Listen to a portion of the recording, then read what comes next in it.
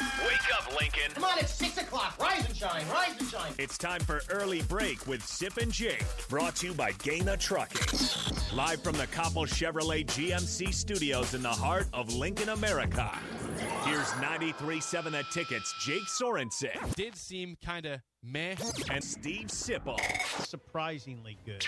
This is Early Break with Sip and Jake, sponsored by Gaina Trucking.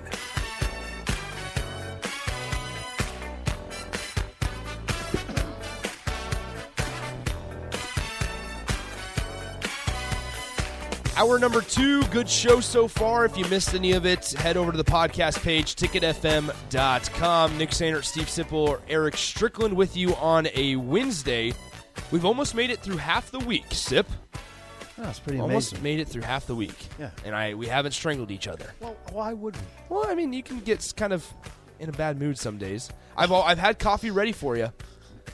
Jake warned me last week. He said, Nick, I realize that Sip is a different man when he doesn't have his coffee. And I said, okay, I'll make sure it's ready. So I come in at 5:40, turn the lights on, and I go back and I make that coffee. Thank you, by the way. With the intention of Steve Sipple's going to drink this. Hey, by the way, I appreciate it. Hey, no I'm problem. Drinking this. I'm on cup 2. How is it? How's it tasting? It's Bagels and Joe coffee. It's my 5th time ever brewing it.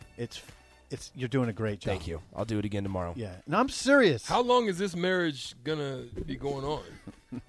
Till Friday. Till Friday. Yep. 1 weeker. Yep, 1 week. So 1 weeker, just a fling. I've got Nate Doggy Dog for that's right. Like almost 2 weeks and a half. So there was a potential that Strick, you and I were going to have to do on the block. We're going to get to do on the block next Friday because Nathan's gone because his birthday's Thursday night, and so he's taking off Friday for some reason. Boy, that's a millennial thing there. I don't think it would be. I took off the day after my 21st this year, but for real reasons. I also stayed up real at the reasons. casinos. Understandable. Yeah, but actually, it was opposite. I was completely sober. I was at the casino. I was up $80. Wow. So it was a good 21st birthday.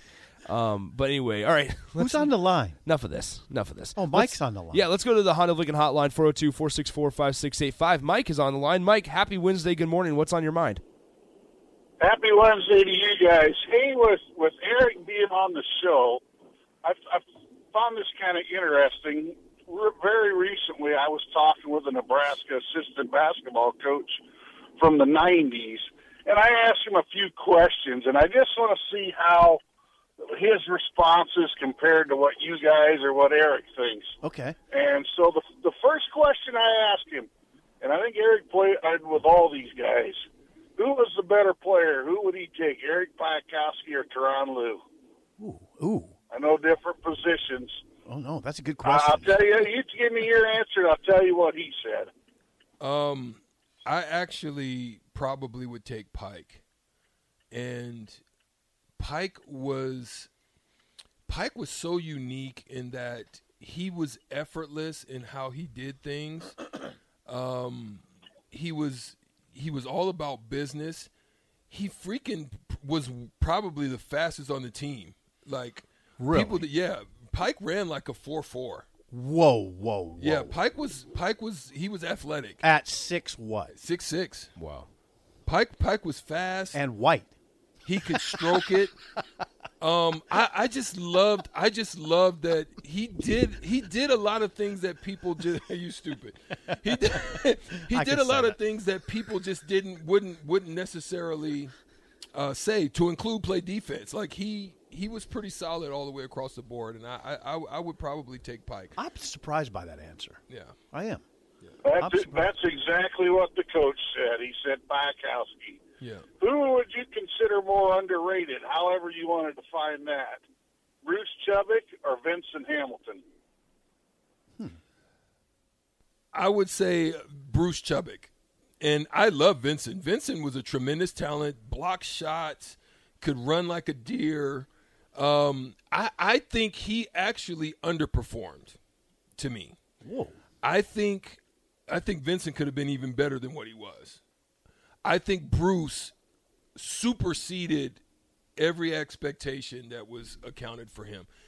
He played out of position, but yet he battled. And I'm reminiscent of the Big 8 championship game when he was tasked. Now, this is all year, though, with these tasks. So this was This was 93, 4. Yeah. Bruce had to play big country, and he handled himself inside against Big country. big country, and they went to the Final Four that year. So don't Oklahoma State. act like Oklahoma State. Don't act like it was just something a menial task. That team was that good, and we beat them. So that I would say Bruce Chubbuck underrated. And that's what the coach said. The last one I mentioned is kind of a little bit harder. I asked him who was the better opposing coach, Roy Williams or Jim Calhoun, and he said Roy Williams, but he said they always had talent. And he threw out a name that he said was the best opposing coach in the conference in his mind. I'll just tell you, it's probably hard to. Lon Kruger. He thought Lon Kruger was the best coach in the Big 8. In Oklahoma. Right? Wasn't Lon at Oklahoma at that No, time? he was at K-State. K-State. He was later in Oklahoma. That was Big 12. Yeah. When you were playing K-State. He was K-State. Yeah. You know what? He got the most out of the talent that he was able to. He was always undersized, but they freaking competed, and, they were tough. Yeah, Lon Kruger, dang, I forgot he was at K-State. I wouldn't fault that. I actually thought, Stormin' Norman was tough. I thought he was really tough as well. Norm Stewart. Yeah. Oh, yeah. Great questions, man. Thanks for calling. Thank you, Appreciate Mike. it, Mike. Have a good rest of your day. Thank you, Mike. Hey, now I feel like with Nick, we have to fill him in on some things. And Eric, this is awkward for Eric. He's sitting right by me. And Eric doesn't want to hear stuff like this. But I was looking at columns I wrote about Eric over the years. This is the way I let off a column about Eric talking about Kobe Bryant when Kobe died. I said former Nebraska basketball star Eric Strickland, arguably the best defender to ever play for the Huskers.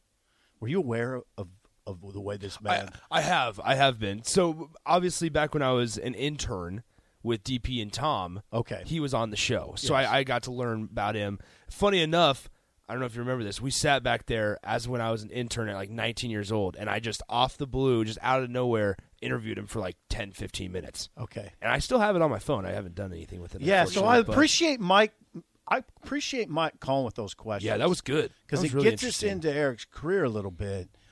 And I was. By the way, you never played with Vincent, did you? Yes. Oh, did you play how many years with Vincent? Vincent came in with Tehran. They were both freshmen. And he actually played as a freshman. He didn't play much, but he played. Right. And now I didn't think Vincent was underrated. No, I'm not saying. Mike asked who was more underrated, Chubbuck or Vincent. I don't know that Vincent was underrated. Yeah, he was Big 12 player of the year. He's a Big 12 player of the year. Yeah. Yeah. So underrated in that sense, but I really think Vincent was way. He had more of a skill set than what he really gave on. Like Vincent Hamilton. He could have actually. I mean, he did his thing, but he could have dominated, and he should have been a pro. He had both hands, he can ambidextrous. Like, is that right? Yes, Vincent. Very ambidextrous. Like he could run. I just think he wasn't as cerebral. Okay. That was probably his biggest limitation. He's pretty humble too. Yeah, he didn't like have a doggish. Yeah, he did. Yeah, you're right. Kind of. He had to have some dog because he led the Big 12 in rebounding. But you're right. I guess what I'm saying is, if he was a little bit more arrogant, like I think he could have taken his game to an even higher level. Like he would dunk on you and just be like, just run down court. Yeah. Like if he would dunk on you and like George Ackles, like when with you at UNLV, like George Ackles at UNLV. If you don't remember, that was back when like Larry Johnson and Stacey Augmon and Anderson Hunt and I remember all those guys. Last one, left-handed Greg Anthony, right. There was that crew, right? George Ackles was by far the worst of them, right? But when he would dunk, he would let you and everybody know in the whole building that he just banged on. Vincent wasn't like that. But I still say, listen, if he was like that, he would have been even more cooler. Strick, you help me with this. What was the Tyronn Lue Vincent Hamilton combo the best guard center combo Nebraska's ever had?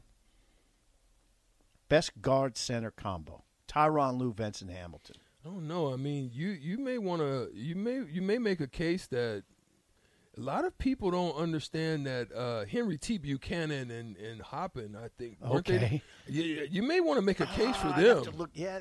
I think they played together. Okay. Henry T. and Hoppin. Listen, Henry T. He would come. Him and all their crew would come and play against us. He had the ugliest. Henry T. If you're listening, I might even have to clip this to you. He had the ugliest jumper that when he shot it, I'm like, how the freak did that go in? Yeah. Like, he could shoot though. But he could shoot. Oh, he right? could shoot. He was a crazy I don't. good shooter. It was kind of like Freak like Reggie Miller. Yeah. To me, like Reggie Miller had one of the ugliest looking jumpers, but he was wet. Mm-hmm. Like that thing was Moneyball. Like when I played with Indiana. And we were playing together. We would do shooting drills. I always wanted to shoot with the best guy. So I would, like in Dallas, would shoot with Hubert Davis. Yeah, and I would shoot with Reggie. And I would shoot with Allen Houston after practice because those guys, you knew they were going 8 for 10 clips on, spot threes. They were going to hit 8, 9, 10 a clip. So I wanted to compete against them so I can raise my bar. Mm-hmm. And, yeah, Henry T. had probably the ugliest jumper I've ever seen, but he was wet and he was tough. And I would even venture to say that was a tough combo, too. Okay, that makes sense. I want to transition to the NBA Finals a little bit. Nick, you can chime in on this. Me and Nick were talking about this on the phone last night when we knew when I found out you were coming in. Eric Strickland, 6'3". You played probably 210, 215? No. Were you 220? 225. Oh, big dude. See, big guard. Big now, man. in this series, 220, in 225. this series, if you were playing for Golden State, who were you assigned to, Jaylen Brown or Tatum? It probably would depend on who. So if Tatum had got hot, he would probably switch me to Tatum. If Jalen had got hot, then he would say, "Okay, tonight you're going to guard Jalen." It would be a switch. He'd be on one of them. Though. If stuff was going crazy with Draymond, he would put me on Draymond. Okay, so if you were on the Celtics, would you be assigned to Wiggins, Steph, or Clay? Probably Steph. Really? You would really? Steph initially. And then, it would literally, it could rotate. It would be a Steph, Clay, depending on who was hot. With a guy that runs, I don't know, probably half a mile before he takes a shot, and he's so athletic, and he has such good handles that his handles are underrated, in my opinion. Very underrated. People don't talk his ability to handle the ball enough. How difficult does that make the defensive assignment?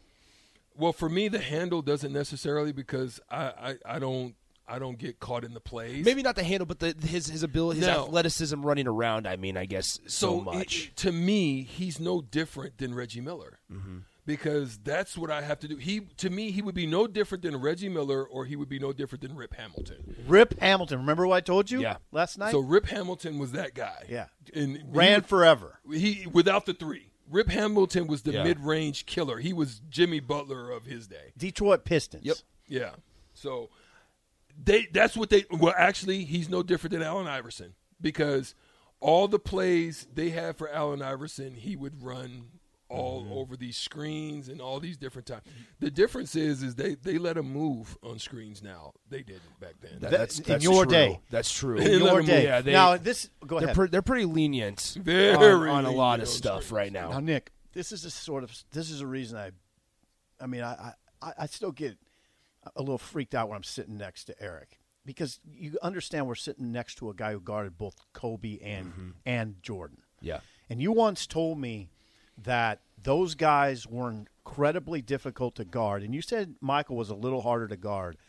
But you said they both had counters, just a large Crazy array of counters. Like, what are we talking about? So when I'm talking about counters, like counter okay, moves. for example. Counter I'll give you an moves. example. Yeah. This way you can understand. For me, like people say, well, who's the hardest to guard? And they would think like Allen Iverson, right? Because just shifty and quick and, just Shoot the lights out. got, crazy game. Yeah. Okay, but it wasn't. Because Allen had patterns, right, to his game. Iverson. Guys had patterns to his game. Like Allen had patterns. Nick Van. Oh, so I'll get to that. But what I'm Nick saying Van is, Exel. That's what you're going to say. what I'm saying is, I knew that if I took Allen left, it's more likely that he's shooting. He shoots going left. So I'm not biting on crossovers going right. I'm not moving on different things to get me to bite left so he can go right, because he's going to finish and he's going to get me in foul trouble or stuff like that. So I knew that. When I mean with Kobe and them, I couldn't do that. I'd have to straight up play them. I would cut them off, and they had counters to everything I did. Whether it was a half spin, a spin to another spin, you couldn't dictate or pattern. Like with Latrell Sprewell, I knew if he dribbled a couple times to the middle, he was going to look to spin back right. I had those type of tells. So I want to relate this to baseball because I'm a baseball guy and I know you are as well, so you'll understand this analogy. So when you're on the base paths, right? Yeah. Pitcher, a really good. What makes a really good base stealer is understanding the pitcher when they're in a routine. Whether it's like a one look, whether it's two looks. If they come set, they look at you once and they deliver every time. Guys will catch on that, right? There's charts. Whether they have a slide step. Slide step, and that's stopwatch. Times from the mound to home and things like that. That the difference between a good quality pitcher and a great pitcher is they're able to control the game. They're able to manage the game while staying composed and still doing their job, pitching to contact, throwing strikes. Right. They don't get in routine. They don't allow routine in their game. They always mix up. They mix up looks. One time they'll come, set, look at you once, hold for another 2 seconds, and then deliver home. Next time they'll come set, look 3 times, and you have no clue. You're off guard, right? So you can't get a good jump on the base pass. Is that what separates a really good basketball player as well? Is when they don't have a routine?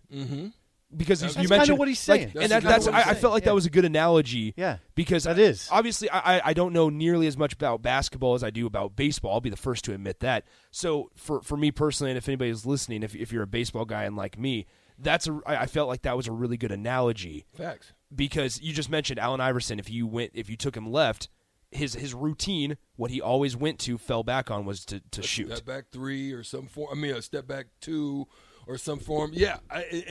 But so the hardest ones to guard, like Kobe and Michael, were difficult not because of, just it was being afraid of them. It was more so their counters. That's what made them difficult. Counters. But the ones that were difficult for me was Nick Van Exel. Or like Damon Stoudemire. Unfortunately, fortunately, they're both left-handed. Yeah, exactly. They had no pattern. They did, it was frenetic. Half steps, crosses, half spin.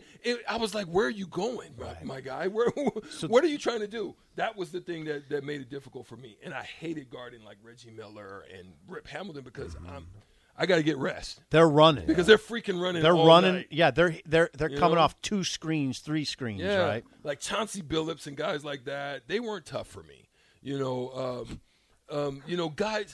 Guys that were physical and strong. Even Gary Payton wasn't tough for me. It was those type of guys, those Nick Van Exel types that just herky jerky games that made it really difficult. That stuff's fascinating. Yeah, to me. that's super super interesting. And it's always interesting when you're sitting next to someone who's in that weird percentile of athlete. I don't know what percentile we're talking about. But can I tell you real quick before you answer that? Yeah. One of the toughest guys, and people, I put him in my top 5 all the time. Okay.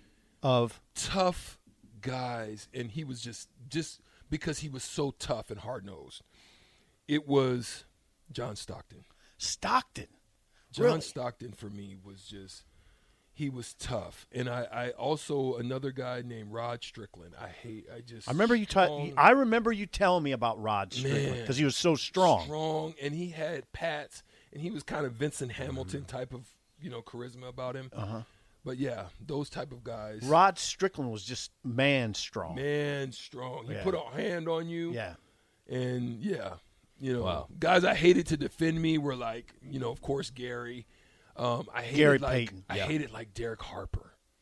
See, these are names that, Nick, you were not familiar with, Gus not familiar with, but Gus's dad be familiar, your dad be familiar with.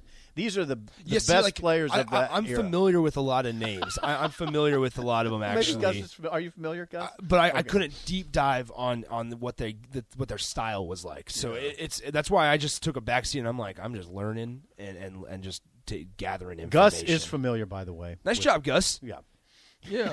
Well, he's young. Come on, don't discredit Gus. Right. It was fun to get to see the old guard, to see the David Robinsons, to see the Karl Malones, to see I imagine. those old style of players, Tim Hardaways, and then to transition into, a lot of people don't even know, like, Steve Nash was my backup. Like, Steve Nash he came off the bench backup. behind me. Like, that's why they had to get me out of Dallas, because it was going to be tough. I wouldn't have cared. They could have started Steve, and I would have came off the bench. I didn't care. Yeah. I wanted to win. So, but in actuality, Steve I came forgot off the about bench that. behind me. Yeah, I forgot about that. And so in that era, to watch them to grow into the players, like I gave Steve 36 when he was in Phoenix. I worked him over. Is that right? But it was. You showed him what 36 looked Man, like? I gave him a good 36 too, man, and it was really good. Yeah. But He showed Nash what 36 looked like, Nick. But I also got to play and watch LeBron James. You're stupid. I got to watch them come into the league, right? A young LeBron James and Kevin Durant. They were still in Seattle at the time, and watch them. You're not as old as I thought you were. Yeah, I'm not. I'm You only were 36. with Durant. You were. Man. No, you're not. I'm only 36. I mean, dang, how old do you want me to be? That's awesome. You were in the league. Yeah, I forgot you were in the league with Durant. Yeah. Yeah, Durant came in. Dwayne Wade, all them guys. Yeah. Yeah. Thanks Think again about to that for a second. Thanks again to caller Mike for kicking this segment off. Really good questions from him. Really good. Really, Thank you, Mike. Really interesting segment there. Let's go ahead and take a break. Nick, Sip, Strick, all hanging out with you on a Wednesday. Early break. Early break on the ticket, 93.7.